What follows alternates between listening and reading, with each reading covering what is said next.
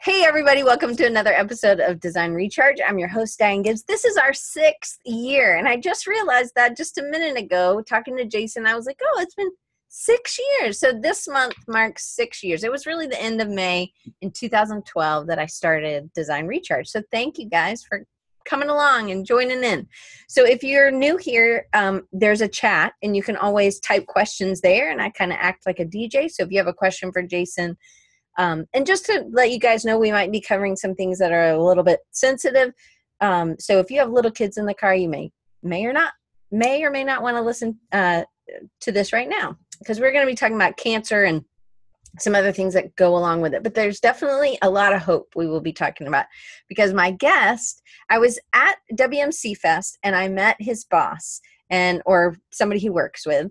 And she said, you've got to interview Jason. And I was like, okay. So then I met with them online and I was like, yep, I got to interview him. And then I decided from that, I wanted to create a whole month of a theme that was really about struggles, because I think that we always need to have somebody to mimic, especially when we're in a struggle, so that we have hope that somebody else that has gone through this already, not mimic like you have to do everything they did, but that it's somebody's already been on that path, so you don't feel so alone.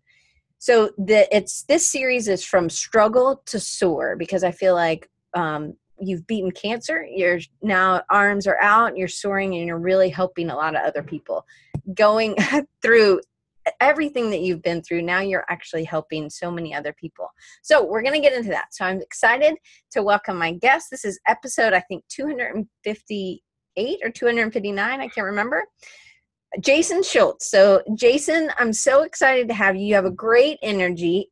I can't wait for y'all to get to know Jason a little bit. He's got a ton of energy, and I'm so excited. So Jason, thank you so much for being here.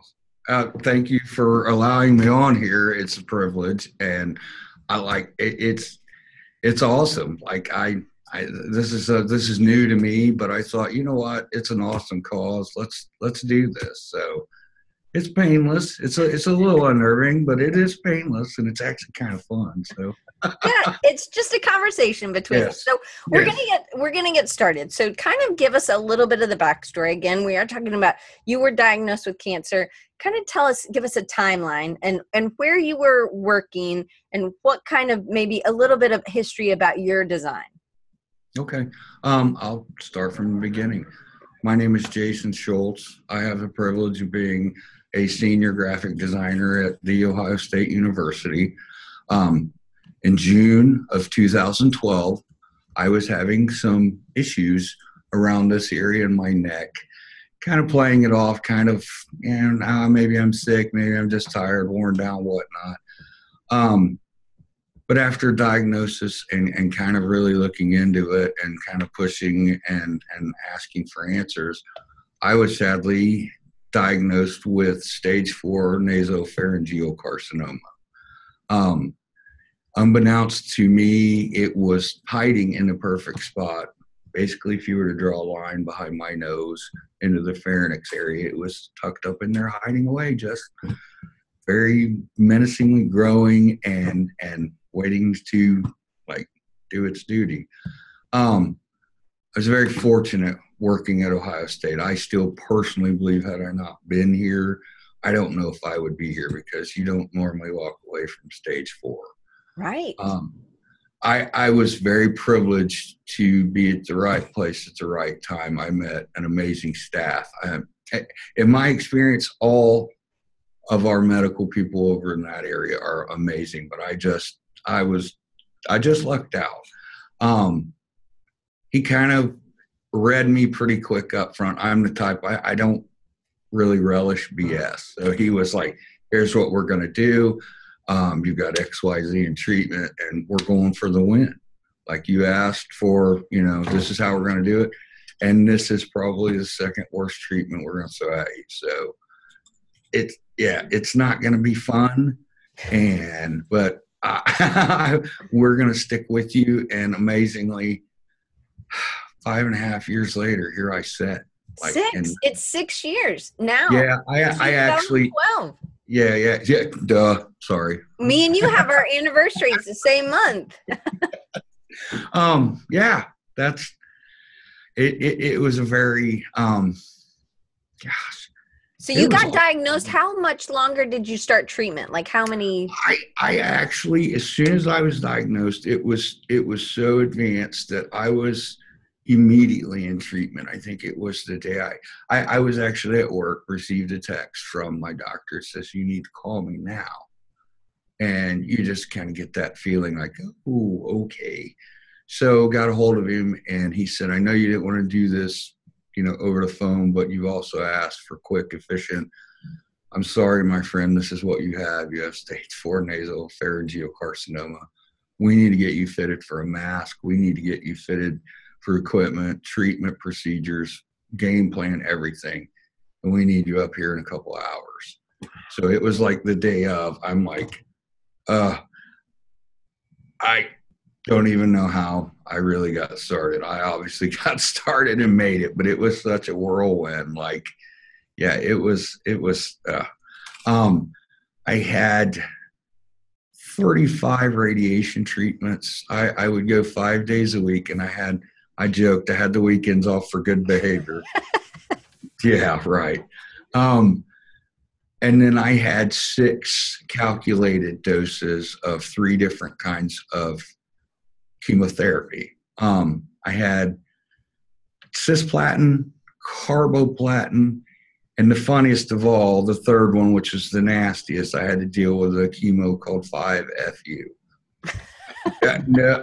No joke, not even out of me. And I thought, yeah, that's ironic. But kind of, I guess to sum up what I learned from part of that treatment and going and during that was it just sort of put my head down, helped. Like I kind of put blinders on and thought, one's down. All right, we've got Tuesday and Tuesday's down, Wednesday's down, Thursday's down. Yeah, diligence. Were you trying to work at this time?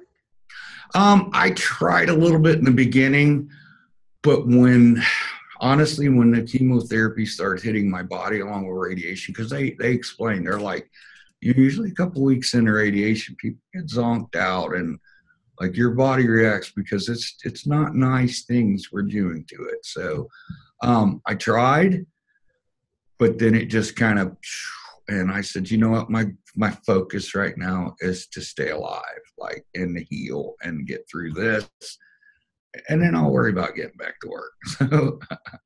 So that was good. But so then there was some sort of short-term or long-term disability through Ohio State. Yes, so ma'am. Somebody's already mentioned this. So I actually know the answer because I worked with somebody who is from the Ohio State University. So explain why because there's actually another Ohio State University so this is the main one. I've heard all kinds of legends, Lord knows what. It's because of another university is what I've heard the most of. But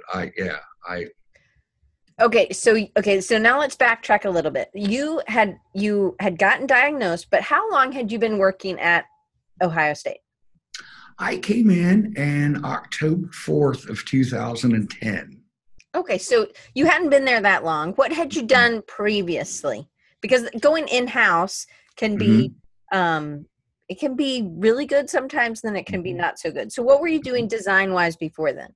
Previous to that, I was at a smaller firm over in my hometown at the time of Hilliard. I was an art director over there helping with kind of business-to-business design where one of our clients was Donato's on a large business scale. They'd come to us and say, we're looking at this initiative for new uniforms, new branding for this store, this, that, and the other. What can you help provide? And we filled in a lot of the gaps, not just, the standard branding materials, the look, feel. We did uniforms, name tags, hats, crazy, really whatever they had in mind. We could find a distributor, an item to apply it to their branding or whatnot. So it was like an ASI company for business to business.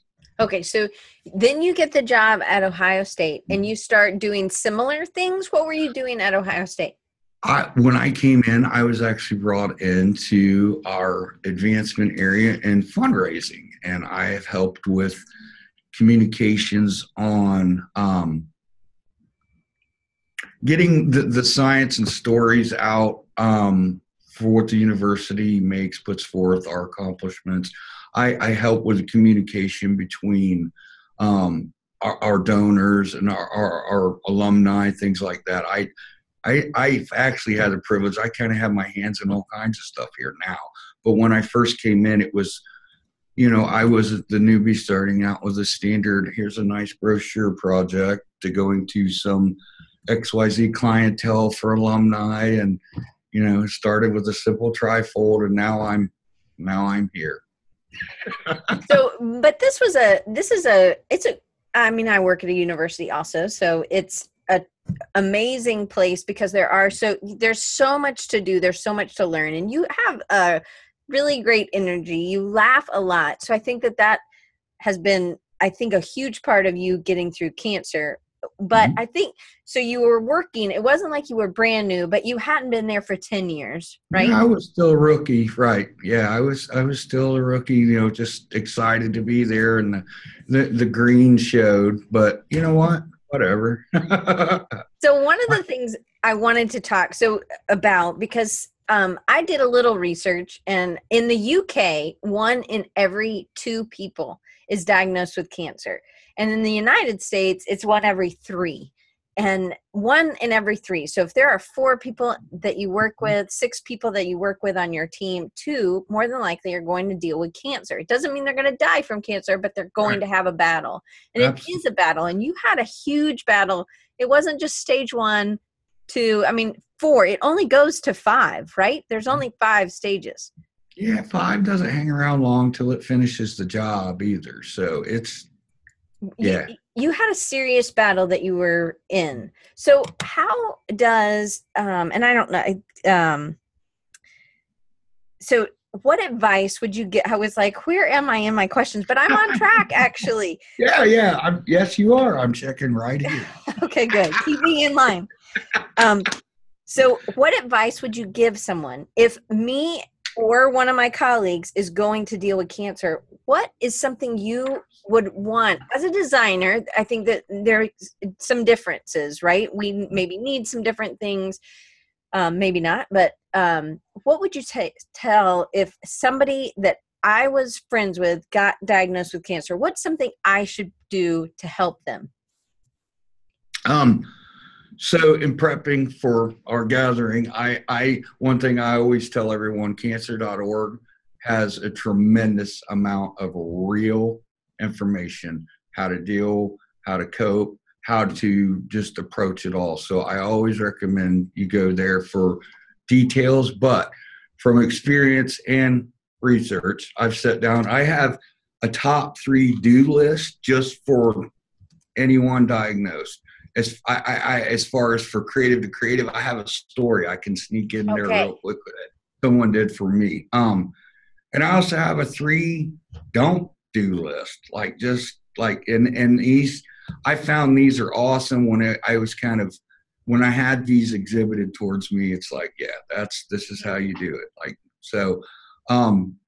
Without further rambling, I will give you my 3 just do for someone who needs it. Okay. You just point blank, let them know you care.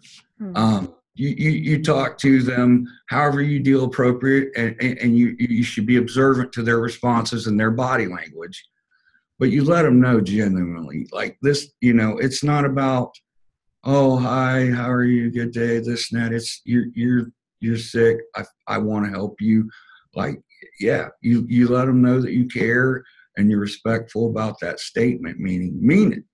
Like, be ready to back it up, or don't offer, because now's not the time for false optimism. So no matter what, you respect their decisions about treatment. Even, here's the rough part, even if you yourself do not agree, you are not in their shoes. Your job is to not overlord or give awesome advice or whatever. You're there for support to another human that you care about. So whatever they decide, You look them dead in the eye after you've hugged them and you say, I got your back. Mm. Number 3, when you offer to help, do it. Do it in concrete ways. Like, just, even if it's something little, do it. Hey, I'm going to bring you guys dinner on this night. And if like, no, you don't have to, say, no, I really want to, like, I want, you know what I mean? You don't push it to they're uncomfortable. Always read them, always be respectful of their wishes, but don't offer things you're really not going to do, because it may not be a big deal to you when you do it at first. You're like, I'm going to make a meal and I love cooking and I want to take this to make. I'm going to tell you from experience, when those people come through the door with help, with tangible help, and they mean it and they're consistent, and you have no idea like how awesome it is to look up. I mean, that's part of the hope. Like, everyone joining in and helping is part of the treatment. Like, no man is an island, especially during this. Like, and no woman's an island. Forgive me, but like, yeah, when you if you feel compelled to truly help, then truly help. Treat them like your family. Okay, so being there, so some things other that maybe other people did for you was bringing food. That sometimes people do that. What else was something that other people did? Can you tell us the story? Well, okay, here, from a creative to a creative. I had an awesome coworker, and he and I, we didn't just appreciate design, we appreciated fine arts and everything that goes with it. Like, I'm one of those, I dabble. Lord, I'm not happy until my hands are yucky and I'm looking at some museum. Like, really, I mean, and I feel like everyone on here understands, like, you just, like, you're into that beautiful thing. Whether I collect rock posters, truly just, oh, wow, I love rock posters. My coworker, when I first got ill, he would talk to me and things and just check on morale and this, that, and the other. And he was very astute and caught, he noticed my morale and just my attitude was kind of flogging. And it will. You will have bad days. But instead of really doing anything to kind of, he said, I didn't want to get in your hair, man. No pun intended. But he went out and he found a really cool poster that he and I had always talked about. Got an original print of the thing. It was expensive, and quietly had it mailed to me. And I remember being so sick coming back from treatment one day, and UPS shows up, and I'm like, well, what is this? And it was just a note from him, hope is, Oh, that's awesome. Yeah, forgive me, that one gets to me a little, but it was like, I hope this helps, buddy. I miss you. I expect you back here soon. Like, really. And that was another thing I found, not to keep rambling on, but getting back to the design and the creative, it helped establish a routine to bring you back to being human, brings you back to who we are as creative. And so, that's kind of the beginnings of the therapy question. So I'll wait.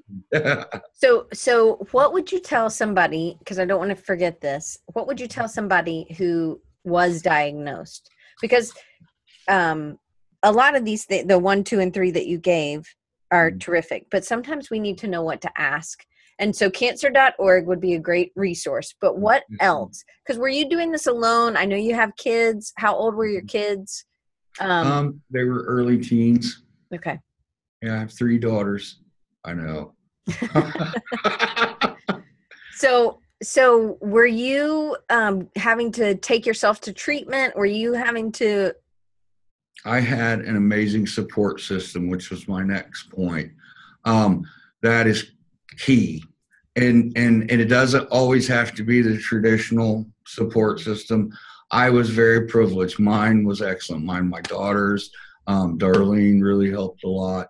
Family stepped up. I had friends come and say, we want to help get him there, so pick the day and I'll take him on Mondays, Fridays, whatever.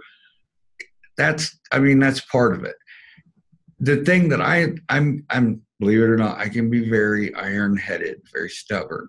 So one thing that you may encounter with the person in treatment, they'll never ask for help. I don't know why. I don't understand. I was like, I'm okay. I'll do this. And it's not the time to ball up and go in a corner. Like you attack this as a village. I love that. And if you don't have a traditional support system, there are wonderful social workers. Talk to your doctor, talk to anyone. Listen, my situation's awful, doc. I don't have children. I don't have a spouse. I don't have, can you help me? It's rough reaching out for that kind of help. But I can tell you from experience, there are people out there that truly find life's joy on helping someone ill, injured, and they're great people out there. There's still good people in the world. Yeah. And they will help you. You just got to find them and ask them. So maybe don't be afraid to ask, and reach out to people who you know will be there for you morale wise, because it sounded like that was a really important part. But what was that friend's name?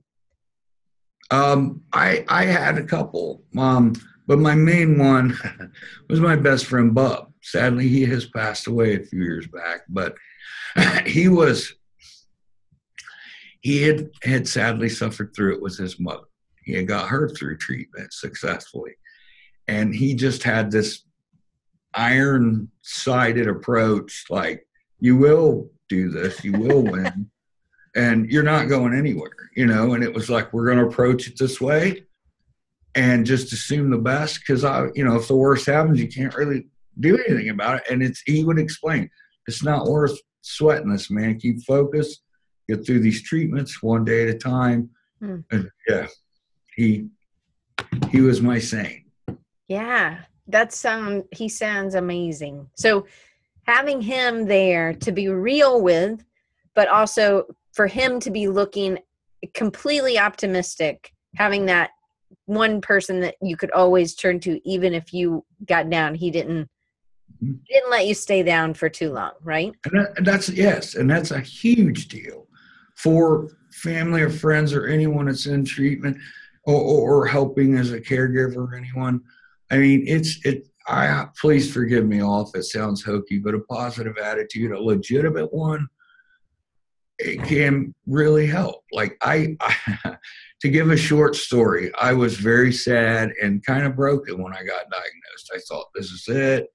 Like, I'm so young, I don't know what to do. My children, just crying, kind of hysterical.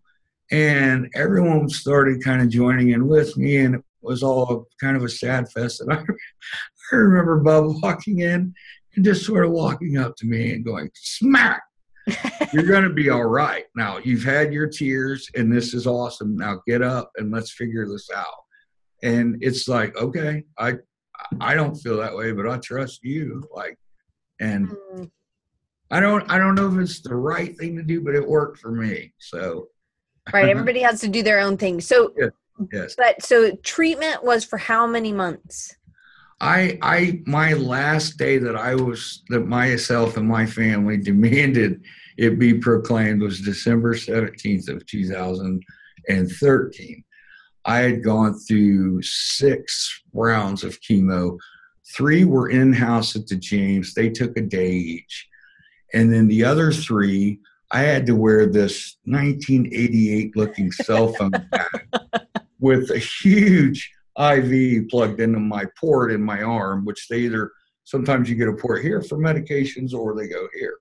So I had to wear this awful fashion accessory along with being poisoned. And those sessions went for 4 days each. So I had to sleep with the thing. I had to walk around. I had to just and my closest buddies were like, nice cell phone, Dad. I'm like, and the humor helps with me. Now, again, it may not work with everyone, but they made me laugh because truly it helped relieve the stress and fear of what I was going through. And but that went on from about June 2012 to December 17th of 2013, So were you working any of that time?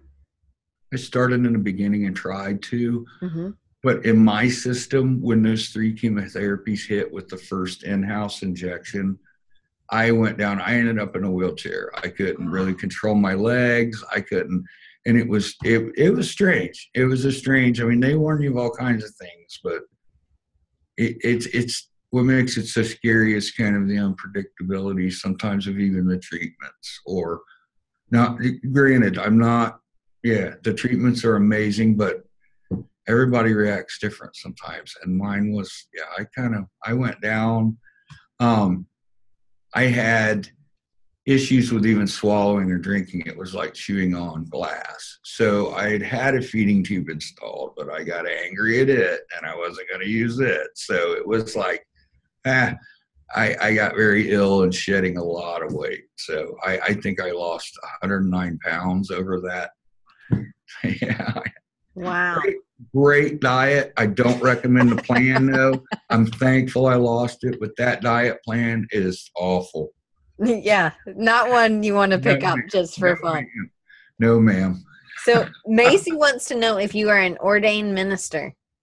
I actually am. It's funny you ask. I had a dear friend, one of my closest best friends many years ago. We had talked about me marrying him. I did it out of I did it out of fun to see if I could do it legally because I love him to death. And I knew his wife. I'm like, we've got to marry those two because she's the best thing that ever happened to him. So I went off and filed the paperwork for it to do marriages and things. Now my father is an actual registered theological minister, preacher. He's the true official. The preacher's kid just did it. Kind of a little orneriness and a whole lot of love for his best friend. So I love that. Yeah. I love that. Okay, so let's get back to recovery. So as you recovery, you're going to treatment and then you have recovery, but then you're also in recovery after you're in remission or after you're done with the treatments, and you go on they go through checkups. Like maybe it's every month for a while, and then it's once every 3 months, and then you go to every 6 months, and then I think it's either every 6 months or every year, right? Yes, ma'am. Okay, so that's what's awesome about my situation is mathematically, if you can make it to your 5-year mark without a recurrence, he said the math of it ever returning is like minimal. And I said, so when I get to that point, because they're very cautious about saying, cancer-free, things like that, because in some cases you just don't know. Some cases people have fought it to a standstill. They have it lurking, but they have fought it to a standstill. So they want to watch the verbiage out of respect, which is completely awesome. But like, oh goodness, I lost track of what I was rambling. Yeah, that's okay. We were talking about, you go through 6 months and then you go once every. Yeah. My apologies. I had to go every month and check in, blood work, the whole thing. I had this very large, painful scope. They would go down my throat and thing. And it was, excuse me, I even cough now talking about it. I wish I could give you a water. No, I have one. Hang on. Okay. My apologies. And then I went up to Brutus took your spot there. Look right behind you. Yeah. Right. I went through the whole gamut of all the check-ins, all the awesome needles and blood work and scanxiety, which by the way is a very scary thing to deal with when you go every time and you're like, okay, are they going to tell me I have kids? Am I okay? Every time you go through it, it's awful. It's normal. Sadly, it's normal. But I made my 5-year mark. This being my 6th year, obviously I'm great at math, but last year, I hit my 5-year mark and he looked at me and he said, man, I don't know how you did it. And I'm thinking, wait a minute, you're telling me that now? But he said, look, it is like, I don't know really, a lot of this didn't even make sense now looking back. I just didn't want to say anything. But he said, I'm not necessarily one to believe in people are put here for reasons because he's a science guy. I get it. But he said, I'm beginning to wonder in your case. So that's always stuck in my head since he said it. My mother says that you didn't suffer for this for no reason. So when this opportunity came up, it was a natural fit. So, all right. So let's talk about that a little bit, because you've really taken this. I had never heard of anybody doing this. So were you meaning that you do a ton of pro bono work now for cancer research, and then you also donate your freelance work to cancer research, which it's like, so before, you have 3 girls, girls are kind of expensive. So before were you doing freelance before you got sick? I was doing some. I'm more focused my career. I've always been more of an in-house designer. Yes, I did some freelance, but I had a whole different approach before treatment. What was it? Kind of paint that picture for us. Okay, paint a picture of your life before. I looked like the love child of John Goodman, and I was, I don't want to say self-centered, but I wasn't as enlightened as I am now about just looking at perspective and things. And yeah, I was just, average Midwestern fella working in design, thinking it was awesome, this and that. But it was, I don't know, when you go through what I went through, you have a life perspective shown to you that just like, wow. And I kind of slowly would watch things in fundraisers I go to just because I would, I'm a survivor, so I would show up, and then I'd kind of casually look around and I'm like, that's an amazing hat, or that shirt they did for this gathering was excellent, except this is ugly. And it was, I went in and used my skills, and I thought there's always some need for fundraising or something awesome to raise money for any good cause. Right. Mine just happened to be, I'm a little bit, you mess with me, and I thought, your cancer messed with me. How can I get back in an appropriate manner? So I thought, so this is your way. This is way you're fighting back, is fundraising for cancer. I love that. That's awesome. So I want to talk a little bit about this before we completely get through and start talking about your work and what you've done. Because you talked about that design actually became part of the healing. It was it became therapy for you. Why was that so crucial? And can you kind of paint that picture of what you were doing, how that really made a difference? I backed up and thought, you know what, if I'm going to keep doing this till obviously I drop in the design, I want to reevaluate and do it my way. And not that I wasn't open to input or, anything like that. It's like, okay, you're all to this point in your life. You're going to keep doing design because you just can't do anything different. I don't want to. I enjoy the creative process, the beautiful things made, all of that. So I kind of backed up and thought, what do I enjoy about this part? Oh, I love sketching. So how are we going to improve on that? I love, when I was in school, 110 years ago, we started out was you were to do 100 idea sketches, little thumbnails, things like that. And I used to, oh God, and all this, wow, I can whip out a winner, just one sketch. I didn't understand what they mean by you need to love the process until after treatment. Wow. So I sat down and I thought, all right, so you need to do X, Y, and Z to create things. However, the creatives out there, everyone has their own different way, but you have your stages for creating things. So how can I make those stages even more enjoyable for me?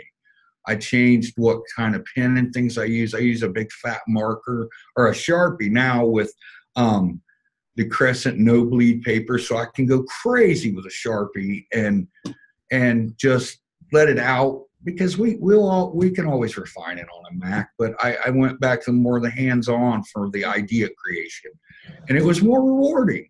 It was I don't know, it got my hands, and when I was a kid painting and getting into messes, then it was a way to kind of do that.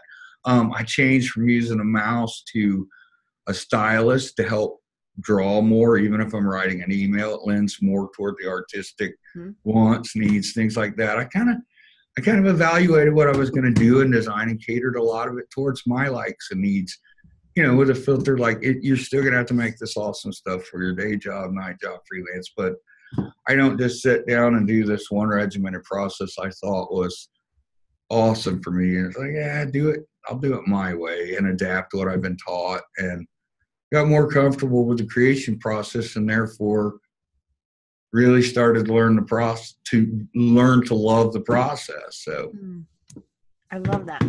Okay. So as you're healing, right? So this is after you're done with chemo after December 2013. Is that when you kind of get back into it? When do you go back to work? And then when did you start designing? Because did you start designing before you went back to work? I sit around and scribbled ideas. Like I have this strange habit when I'm out in public, wherever, whatever's been designed creatively, billboards, banners, fashion, cars, and just I love the creative process of every part of it. So I always try to wag a sketchbook or things around, even a little small one, and just, oh, this is a great idea. And it acts as it was acting as a logbook for when I got back to work. Like I'd have a plethora of ideas ready to go, just swap out some content. And it also acted as like a diary on that day. I decided to redesign, a balloon logo or whatever. It didn't matter it was the act of doing that kind of took my mind off some of the pain, some of the sickness. Like I found that the faster you can get back in life to doing it is what you love, the faster you can heal from this, the faster you feel like a human, the faster you'll get back to everything you had before and then some. They call it the new you when you're out of treatment. And it can be from injury, it can be from anything. And mine is from perspective. Like I was very lucky. It made me realize, hey, you have a career being a creator, and like this is like you're an adult getting able to do this. Like really, you started off with comics and Crayolas when you were a kid. Like, and it just kind of taught me to really love what we do. I mean, what we do can be trying, yes, but when you think about it, being a designer, animator, illustrator, comic creator, or a factory, or like now, yes, they're needed and it is wonderful work. Don't get me wrong. My family was hard, wonderful factory workers, but yeah, it really taught me to appreciate the creative field. Like, and answer the question, how does it work? Everyone on here, I'm sure, has heard the term art therapy. So all it is me applying art therapy using sketches for today's 2 projects. It's me taking those hand sketches with all the funny notes and just my open, unembellished thoughts about it and the creativity flowing. And I record that and then I refine it and go on. And I just kind of fell in love with the whole process, not just the end product. So do you think you became a better observer of people as a result of this? Because it seems like observing the design around you was also a big part of like, hey, you know what, I could do something to make this better.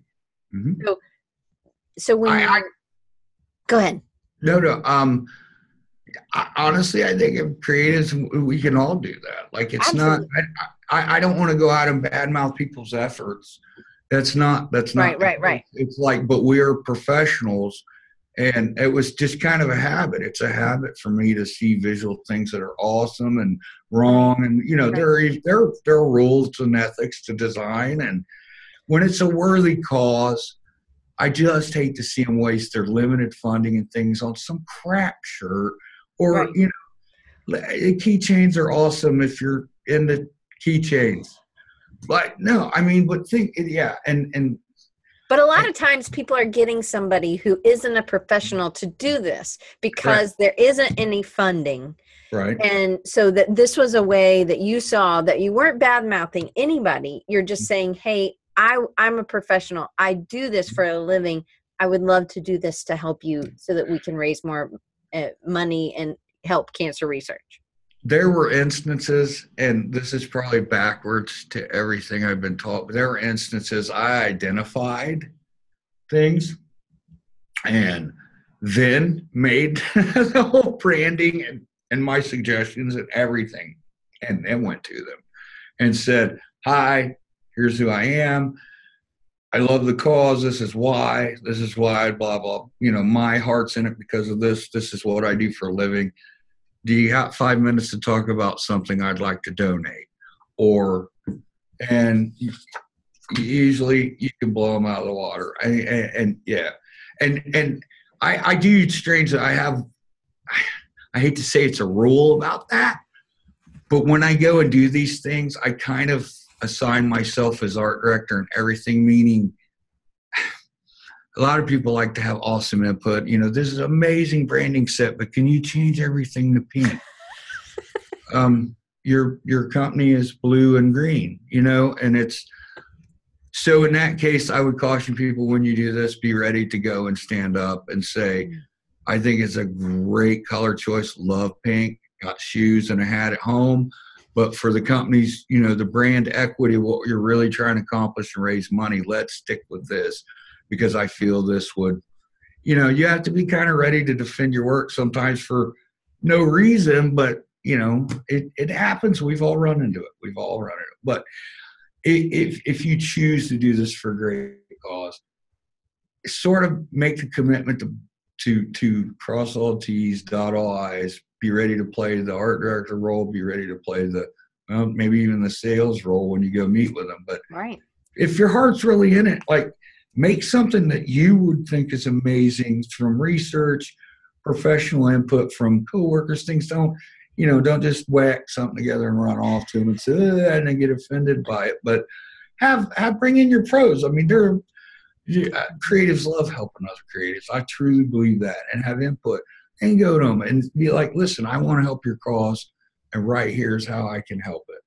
And it's just my donation. You can sell this item with this awesome image on it. You can do X, Y, Z with it. And I just, from having a fundraising background, I've seen a lot of awesome efforts and a lot of really well done things end up in the trash. And it's like, well, why? My thing would be, if someone's buying money for a great cause and an exchange of energy, the item they want, I want it to hang around and broadcast to advertising, like show that off. Let's talk about that. Yes.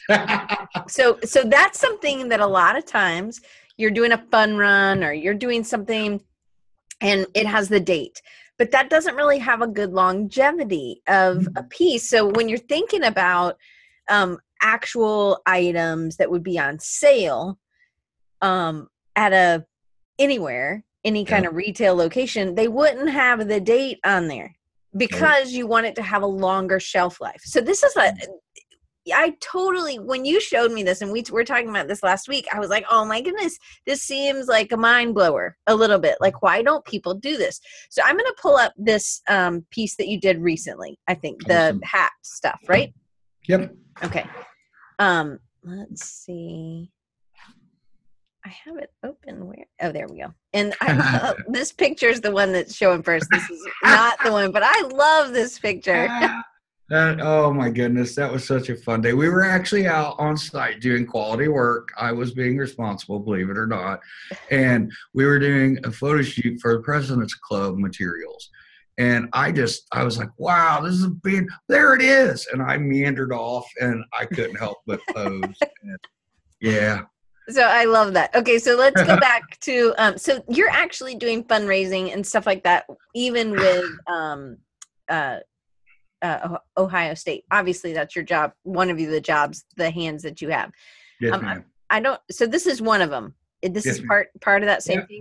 That was the original one. That was the idea that kicked it all off. To quickly summarize how it started, I, being a survivor, people know I can make things, so I kind of put it out there to the people I know, reps, said, hey, I'm willing to volunteer some artwork and things like that. and didn't know who it was going to go to, didn't know how it was going to present itself. I just made the commitment to where if opportunity arose, we're going to do something and we're going to do it right. Like we're going to make something, we're going to make something affordable, we're going to make something easy to make, make it worth the effort all the way around. Right. So that's where the cap came about. We have a large fundraising team here at Partners with Pelotonia. Team Buckeye is our large team. And from there, we have smaller teams. I am on Team Advancement, Pelotonia. We have multiple others. It is an awesome, serious deal here. And I ran into the opportunity knowing the team captain back then. They had just had jerseys. They just had shorts and a small other pieces, accoutrement, things like that. I thought, oh my God, I make this kind of stuff all the time, but I've never made a hat. I think I want to make a hat, because every racer that I know, I am not a cyclist, but everyone, I have friends that are, and they always had their cool little hat with a cool little bill. And I always loved the hats. I didn't care so much for the 180-mile rides, but I love the hats because the bill turns up, and I was like, yeah. So the opportunity arose. I proposed the idea with the artwork. They liked it so much it was taken to friends and finances, and they found a way to finance it for the team. And once all of that was made back, all of the profits and everything were directed via a small app right into our team's Peloton page. So once we had the objects in hand, we meandered down to Pelotonia, and I determined that the cost should be a $20 bill flat up. It's easy to get at. It's I try to think about every touch point in this to make it smooth and easy. And a good cause helps. Anybody will help in with a good cause if you make it accessible enough. Right. Make it worth it. So that also brings me why there's no date or no dating or things like that. It's just you hit it perfectly. It's don't add a shelf life. I mean, and my logic is if every one of you listening were to go in your closet, flip through your favorite T-shirts, flip through your favorite, whatever band shirts, all that, like band shirts, all right, the dates and things on back, but your favorite everyday garb, it's not marked dated. Or it's not dated. Yeah. Yeah. And my thought is approaching this is when you make these objects for fundraising, when you make this for people to, help, make the item hang around for a while, make it something they get attached to. More retail. Yeah. Have more of a retail focus. If you make it an amazing thing, where'd you get that cool hat? Oh, it's a fundraiser, man. You donate XYZ, you get one. Oh, okay. That was the thought behind it. Ease, affordability, longevity with it. I mean, I would love to see my hats go on, people wearing them for years or things like that, or things I've helped make, because I like to have cool things that last a while. So, Absolutely. So talk to us about this series, so you did a trucker hat, a street cap. I think that's the one that the biker cap, I think, and speed racer. There's your checkers again, right? Yes. Oh, yes. Child of the 80s. Yeah. I worship checkered Vans. So, and that's where it comes from. I have this crazy love of Vans and checkered Vans. I've worn them since 8th grade, 110 years ago. I had to incorporate it. In the race, I have a fun thing about lightning bolts and all that just says speed and biking and crazy. So, and then it was a natural fit for the branding. So then talk to us about this, because this kind of seems like something that's going. So it's the arrows, but then there's also these kind of four corners, and I don't know what that is. I don't know if that's Ohio or if that's it is Ohio, and I'm not sure. You'll forgive me. It should be a gray Ohio back there. For some reason, it didn't pop through, but it's basically a offset multiplied shadow of Ohio. The X in it is actually from Pelotonia's branding. This is the 10th anniversary that Ohio State has partnered with Pelotonia, so the Roman numeral X is graphically was an awesome thing. Cool. So this is their branding. I just arranged their branding that matches our current uniforms. So, like So the arrow. Yep, the arrows on the uniforms, the red, obviously it's all over the thing. The X on the uniform is on the back, a large. You'll forgive me, I don't have an example of it because I think it's still kind of proprietary now. Right. Yeah, it was directly visually borrowed and made into the hat for, possible fundraising. And the thought was they'll be able to purchase a full uniform plus Right. Appeal to everyone's awesome fundraising skills. So right. So, but it really taking the idea of retail and bringing it to fundraising, which seems new to me. I don't hear that a lot. So I think that what you're doing is really forward thinking, and I really like that. I think that's a smart way to do it. So as you continue, as you're in your 6th year, or I guess 5th year of freedom, I guess, from cancer. Yeah, my rebirth day. Yeah, your rebirth day. But it sounds like it was, although it was a very terrible fight, it sounds like, I don't know if you would change it. I think that it has changed you in such an amazing way that you maybe can look at it as a blessing. Maybe not the actual bit, but just how it made you adjust how you think about other people and life and just everything, right? Yeah, my father would tell me when I was young that adversity will breed character. You choose what that character is, but it will breed character. So I can honestly wake up every day due to the scare of my life and say that I am simply happy to be here. And then you add in the fact I get to go play with Sharpies. I get to help out raise money. Honestly, I move feel on purpose. I get to raise spirits. I get to talk to these wonderful people about my silly experience. It's crazy to say, but I think that horror deal and cancer actually helped me. And I hope that doesn't sound morbid. Like I don't want to, but it taught me a way of perspective that, yeah, it was just such a good lesson. It's mandatory I pass it on. So one of the things when I met the woman who works with you, she was so adamant about, and I think it's your character and it's your humor. I also think it's your energy. You just have this like 14-year-old boy inside you, I think, that just, you just drive. 16. Okay. Well, maybe you're 14 and you just are a rebel. Yeah, I'm driving anyway. Yeah, exactly. That's what I think more about you, because I think you're like, well, that may be how it is for most people, but I'm okay driving at 14. Am I allowed to plead the fifth online? Sure.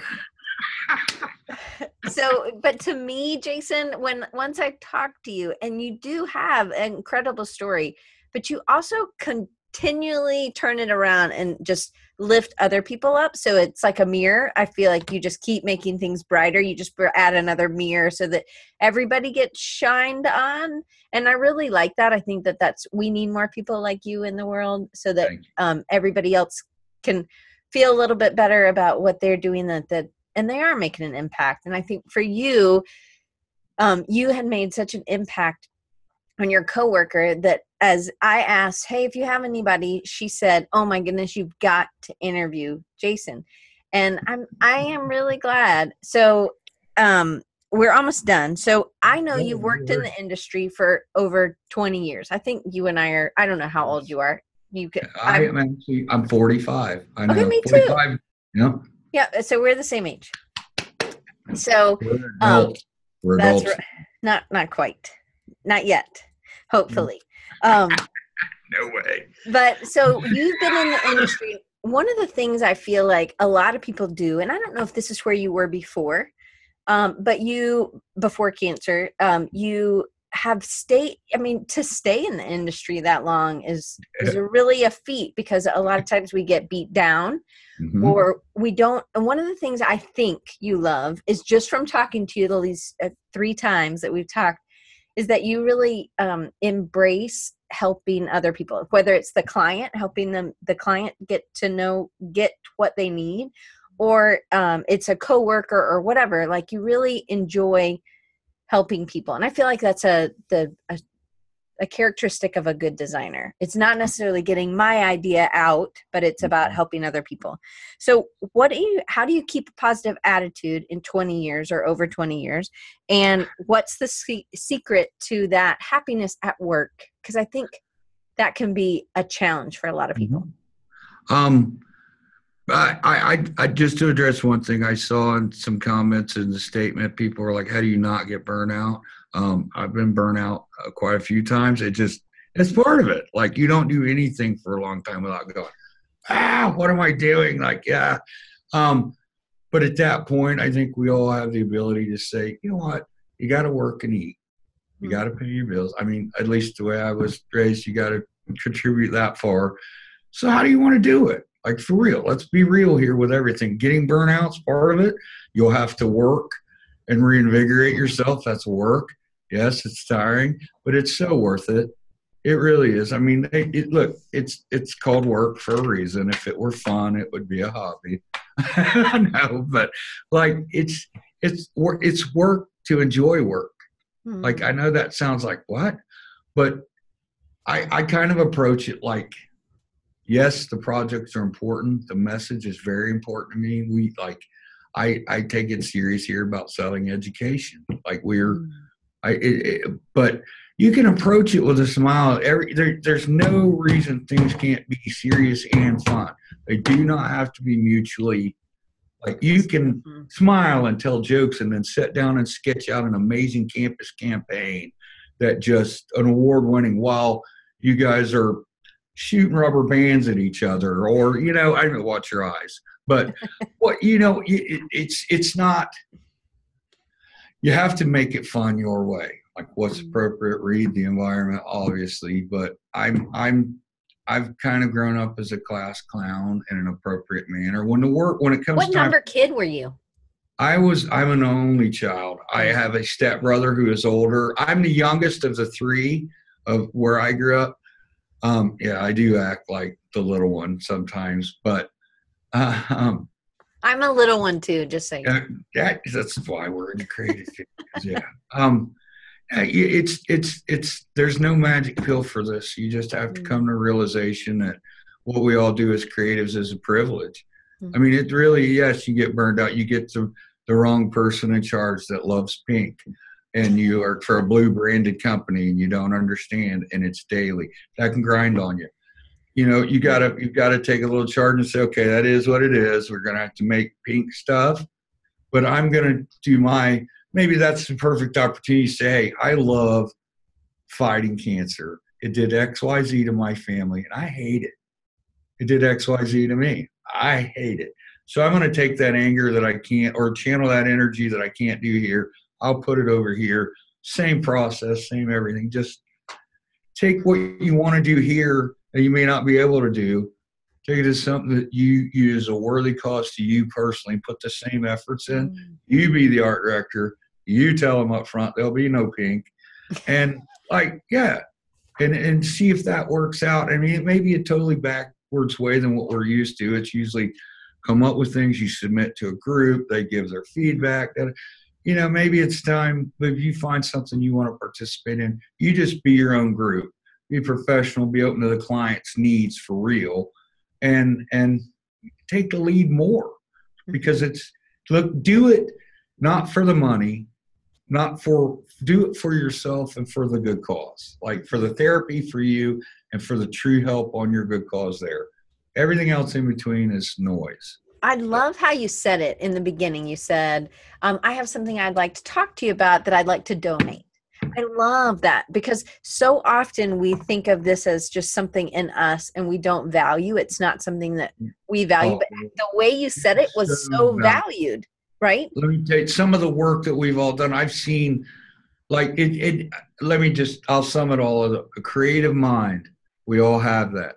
That is the most valuable thing, the most important thing. Every creative that's listening to me on here, kudos to you. Don't ever lose it. Don't ever stop using it, because all the amazing things you've ever run into in your life, everything from cars, clothing, toys, comics, everything, that came from a sketch and a creative mind.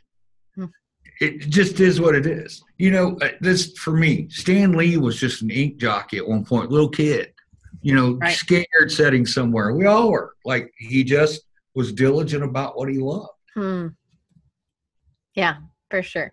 All right, Jason. So it's 2:30 or 3:30 your time, 2:30 my time. Is there anything I should have asked you that I didn't ask you?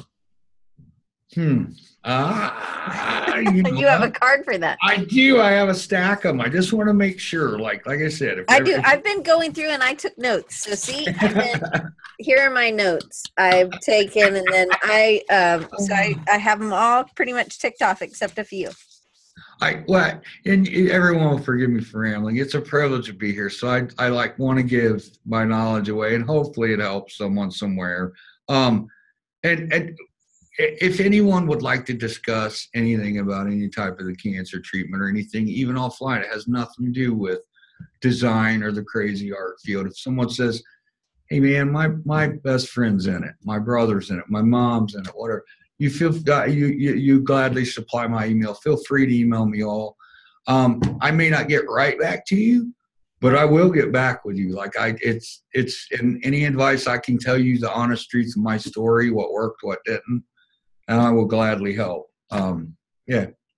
Awesome. Emails are cheap. They're free, Yeah. Look, 5 minutes of time, whatever. Right. So that one is the Mighty. Oops, I missed. Nope. It's Mighty, right? Yes, ma'am. Mighty. Yeah, the Mighty Schultz, SHULTS at gmail.com. And then you can also follow him on Instagram. Same thing. Maybe there it is. Correct. And then on Instagram, it's the Mighty Schultz, and it's a private account, but he will accept you as a friend.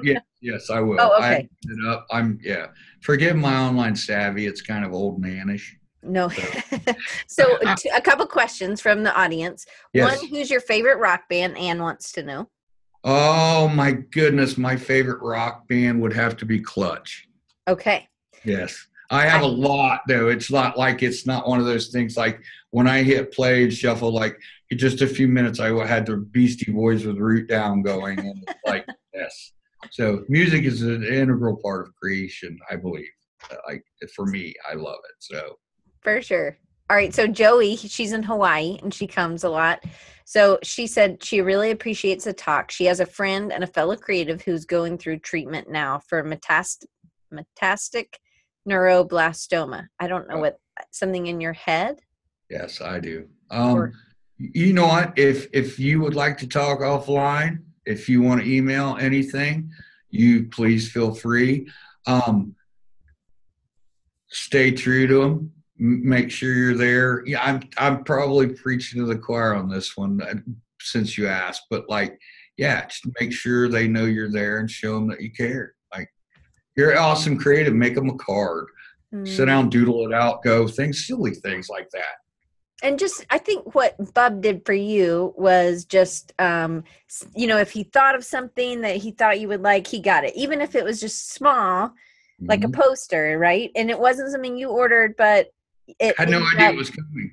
Right. I had no idea it was coming. It is great. It was an awesome post. Like it was $110 print. I'm like, wow. And I'm like, $110, man. And he's like, dude, you're worth way more than that to me. So it will make a difference. You show them your heart and you give them love and you support them, and it will show.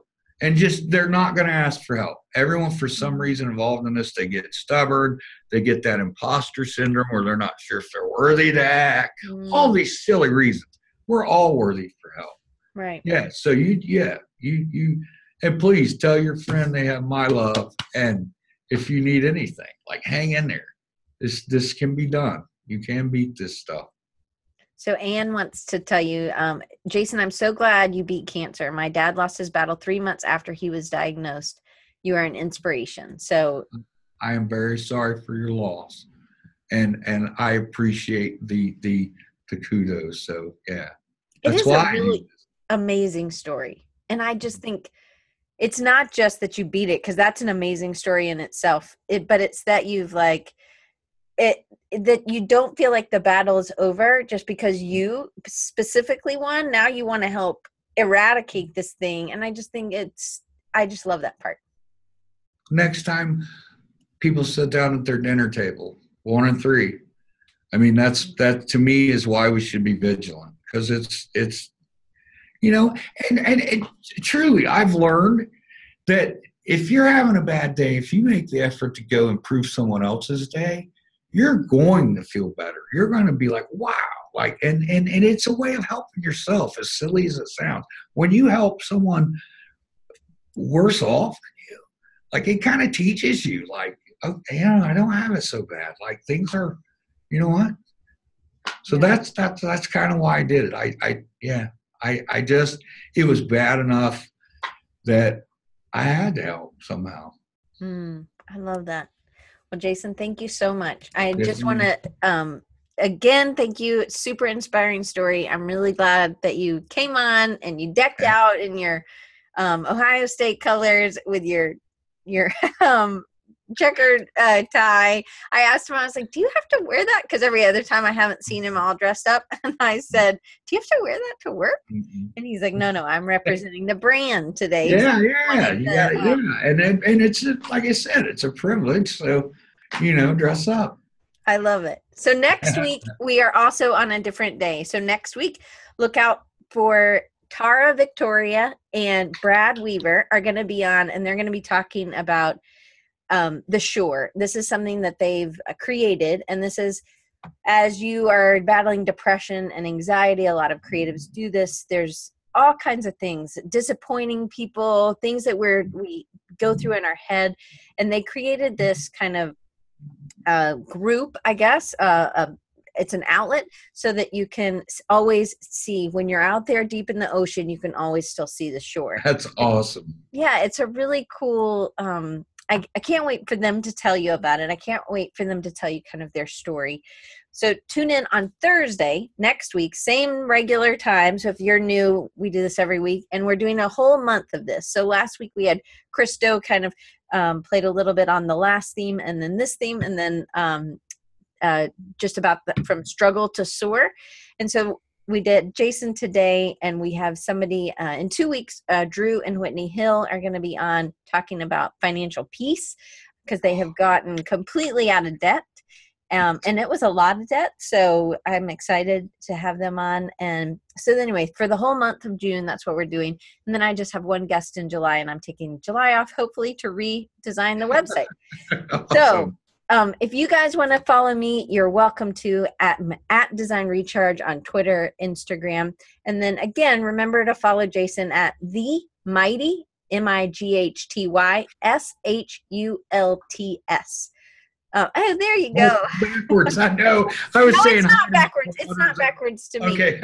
Everything looks hi to my daughters. Oh, that's so sweet, Jason. Anyway, well, guys, thank you so much for coming, and we'll see you next Thursday. Thank you very much. It was awesome.